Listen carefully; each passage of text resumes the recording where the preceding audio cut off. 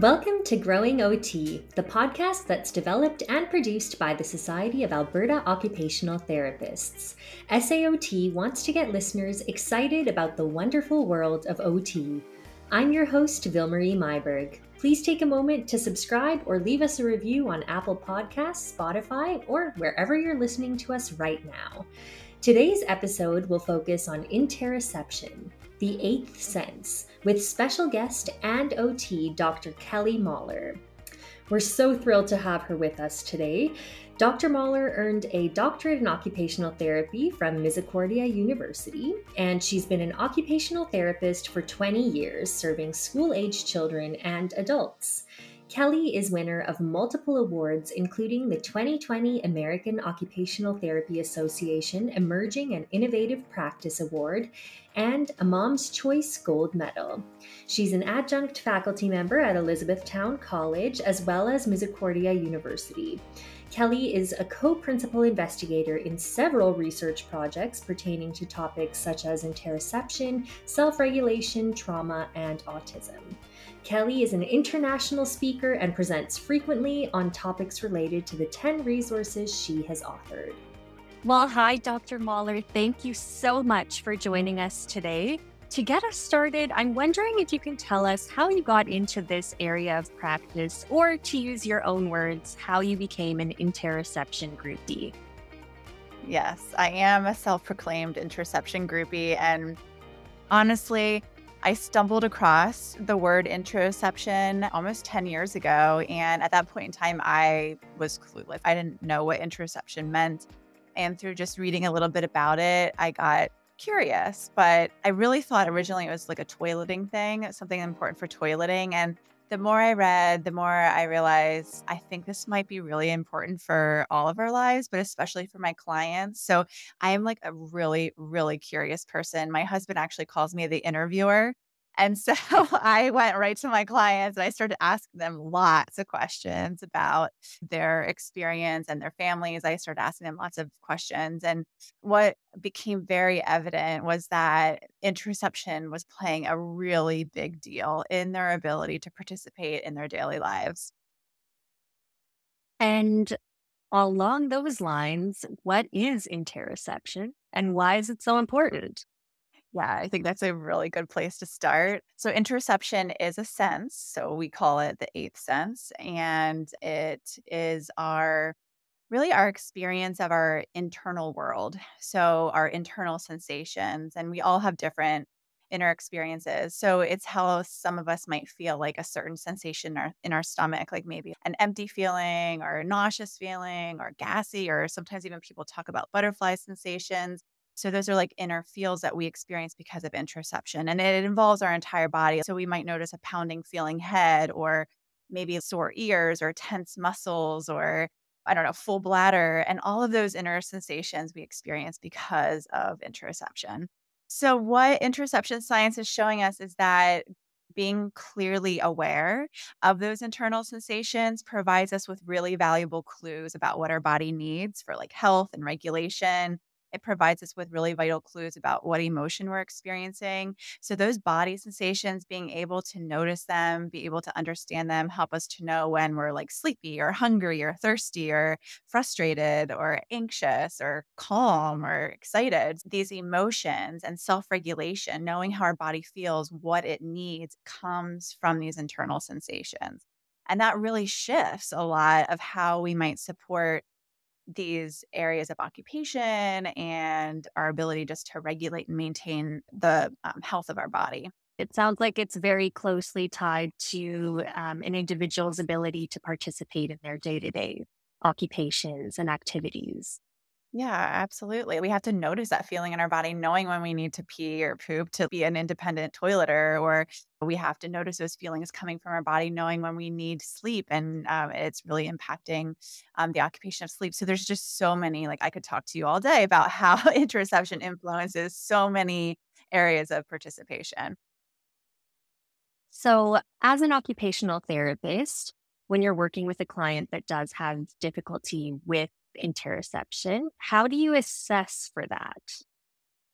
Yeah, I think that's a really good question. And I'm just going to say that you're not the only one asking that question, that this is a really highly debated topic in the interoception world. And what is the best way to assess interoception? Nobody can agree upon that right now.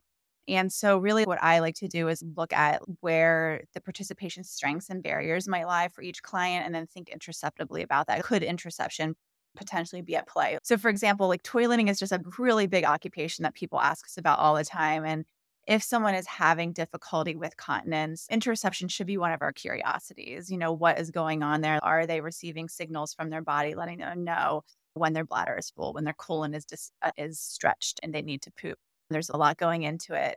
And if I'm supporting a client that I can ask questions to and they can respond, I will ask them lots of questions like, tell me about what you notice in your body, or how does your body feel when you're sleepy, or what do you notice when you have gone for long periods without food, or what do you notice when you start to get overwhelmed? So, really seeing, are they connected to their body? Are they getting reliable clues coming from their body, helping them to be able to participate? And that being said, I do have a lot of clients that might be non-speaking, or maybe they're too young to be able to really answer these insightful questions about themselves. And so then we're just really looking at clues and making some respectful guesses as to, could an interoception difference be at play here? Okay. And can you speak a little bit about reliable cues from the body? What would you kind of do as a next step if those cues aren't necessarily happening reliably? Yeah. So our framework right now is really divided into three main parts. And so we always start with what we call section one, or part one, which is called body. And those are a bunch of strategies to help a person begin to connect and notice their body signals. And we are always doing this work when someone is regulated and feeling safe in their bodies. That's when any of us would want to pay more attention to our bodies. So we do really fun play-based activities with young kids and also our adult clients. Like, we try to make this fun and engaging. And we might do something like, I'll just give you an example. Like, we break it into one body part at a time, and we invite someone to notice, like, how do your hands feel while you're doing this activity? Or how does your nose feel when we're doing this? Or how does your mouth feel when you're eating a popsicle? Or how do your feet feel while we're walking across this carpet? We're just really trying to give some play based experiences for someone to connect and notice how their body is feeling. And then we move into the next step. Now that someone is noticing, they're more connected to their bodies, we move on to what we call step two, is emotion, and helping each person to link their own unique internal body signals to the meaning. What do these body signals mean for me? And that's quite different, because I was trained to teach people, what does each emotion feel like? What does angry feel like? It's when your fists are tight. It's when your skin is hot. And what Mhm. perception science has like just completely blown out of the water is that there is no one set footprint of emotion. And we are all so very different in the way our bodies feel. And so this is really a process of self exploration. And it's really cool because we're like the coach on the sidelines, like helping each person to notice and figure out what their unique inner experience means for them.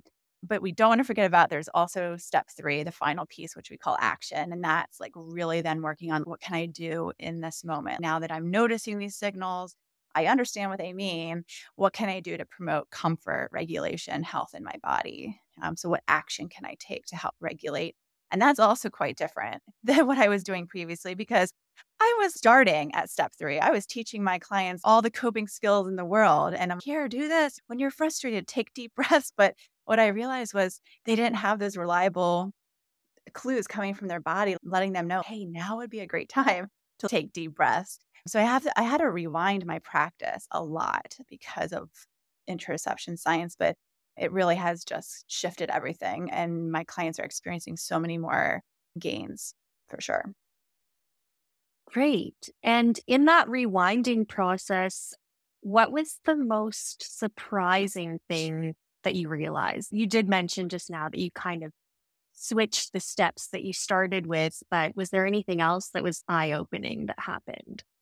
Yeah, I know I said this before, but this is what still astonishes me today, is just how different each of our bodies are. And I really didn't maybe I didn't stop to think about it. Maybe I was prescribing to the one size fits all process that we said anger feels the same way for all of us. I was even taught in 11th grade health class, like stress is when your pupils dilate and your skin. It's not like that for all of us. I've learned so much about each of my clients and their inner experiences, and it always surprises me what I learn about how their bodies feel. And I think the other thing that has become really evident, and I'm working really hard on this, is just how accidentally invalidating I was being to each of my clients' experiences because I was assuming to understand so much about their inner world. And I was wrong, like 99.5% of the time. So switching to a place of curiosity has really helped me become a better occupational therapist. And along those lines, language matters is a recurrent theme at the heart of your work. So I'm wondering if you can tell us a little bit about how occupational therapists can support clients and their families in this way, in language. Yeah, I just think just thinking about the way we talk about our clients and what it is we see them doing. And I'm, in the pediatric field, and there's a lot of talk, especially in the United States, about behavior. I'm using air quotes. I know no one can see me, but about challenge behaviors. And talking about kids being defiant or oppositional, like where those words just shut down curiosity. We're assuming that they are doing this on purpose to be defiant, to be non-compliant. And that just is really dangerous because we never then, like I said, we are assuming to understand what they're doing and we are most of the time wrong. And then when we talk out loud about kids in that way, or this applies to adults too, when we talk about them in that way, and that becomes their own inner narrative. And their identity many times becomes rooted in the way other people talk about them. And so I think we really have to be careful and really, at least I'm thinking really carefully about the way that I speak with my families and clients and just trying to get better at that. I still am getting it wrong, I know, but I think it's a work in progress. Thank you for sharing that. And especially that piece about if we're assuming something about a client's inner life or inner experience, then we're really shutting down that aspect of curiosity to be able to explore what's really happening for them. And we've kind of spoken about this, but can you tell us a little bit more about how interoception is related to regulation? Yeah, it's the foundation of regulation. And we talk about co-regulation and self-regulation. I think those are buzzwords out there right now, Hmm. right? Yeah. We're all born into the world needing co-regulation. And throughout our lives, we still rely on co-regulation where we're relying on someone else to help us to identify and manage our body's needs. But for many times for many people, as we grow and experience the world and life, we start to learn more about our bodies. Like we're born noticing maybe comfort and discomfort in our body. So when we're uncomfortable, many of us are wired to like alert caregivers in some way, whether we're crying or moving in a different way. We don't understand what we're experiencing when we're infants. We just know we're uncomfortable or comfortable. And then as we grow and experience life, we start to get more fine tuned and granular about what's going on in our body. And we might start to realize, oh, this means I'm hungry. This feeling means I'm hungry. And oh, I now realize like when I eat, my body feels better. We start to make those natural connections of noticing body signals, connecting the body signal to the meaning, and then knowing what action to take. And then that's what helps us get over to self regulation. And so that is the interoceptive awareness piece, the ability to notice our body signals, connect them to meaning, and know what action uniquely works for our body. So if we don't have that clear inner experience, that clear interoceptive awareness, it leaves us back at co-regulation. We're relying 100% on co-regulation for someone else to help us to figure out what's happening in our body, what our body needs. And if we really want to help our clients bridge over to that area of self-regulation, I see so many goals for self-regulation. I think it's a great goal, but we need to have interoception. Interoception is the foundation of our ability to move from co-regulation to self-regulation. Sounds like there's a lot going on there then with that co-regulation piece, transitioning that to self-regulation. That makes a lot of sense the way that you've put it now. When you're working with caregivers, because I know a lot of times you obviously have your client, but you're working with the family as a whole. As a therapist, what is, I guess I want to say, the best way to approach that process working with the family as a whole, but maybe what's a way that you found most successful to approach that process?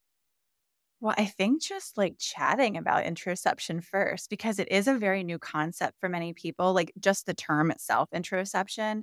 But once we start talking about what it means, it's usually, oh, yes, that makes like so much sense to me. And so I think just having some discussions first about like even what is interoception before we start diving into, okay, how do we assess? How do we figure out how to support?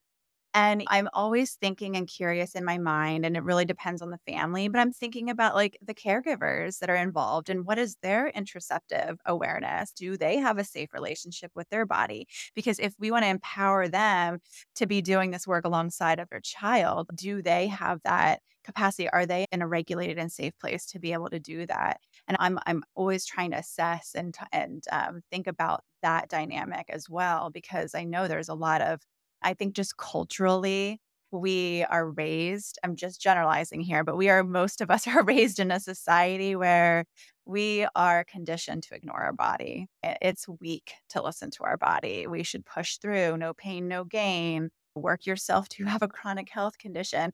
I think we're getting better at listening to our Mhm. body. And there's messages of self-care out there, but still I hear from so many people like they're like, okay, no, I should be listening to my body right now. And I am trying to notice, but like to take a break, like that's for weak people, right? Like to have the I think it's just a giant paradigm shift for everyone. Even before getting into practical strategy, I'm trying to think about that dynamic within the family. Where do I think they are at? How slow do I need to be going with this work? How can I help the whole family system feel safe within this work?